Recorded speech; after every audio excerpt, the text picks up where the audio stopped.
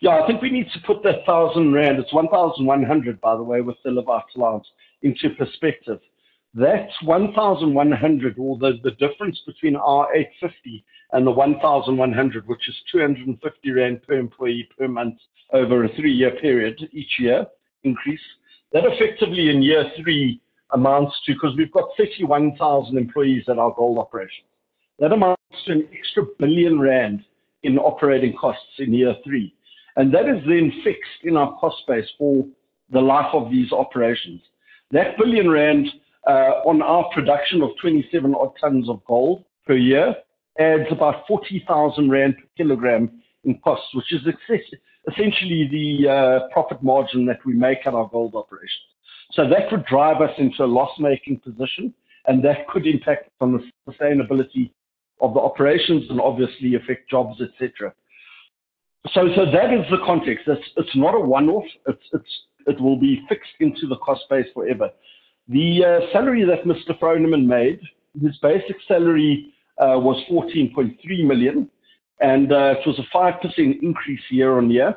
And this has been consistent over the last couple of years, that management levels have received inflation-linked increases each year.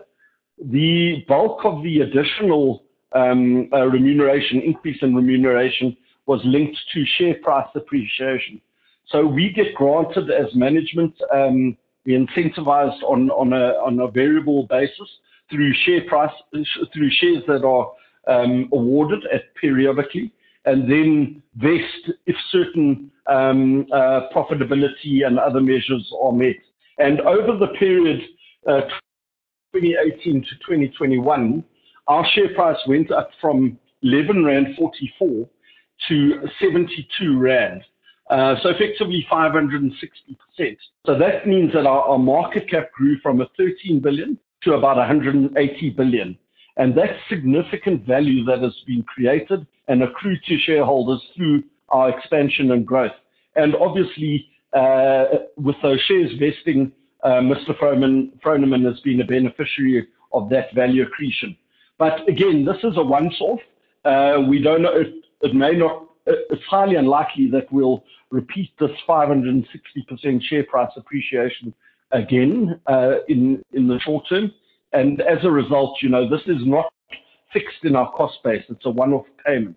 And we have offered similar profit-sharing type arrangements to the unions in previous rounds of negotiations, but these have always been rejected out of hand by the union. So it is a bit short-sighted. Our employees could have benefited more. They do benefit from dividends from our employee share option schemes and other black economic empowerment structures, but they could have benefited more through these higher commodity prices if there had been a profit share in place. But again, you know, the unions were not willing to even engage on that.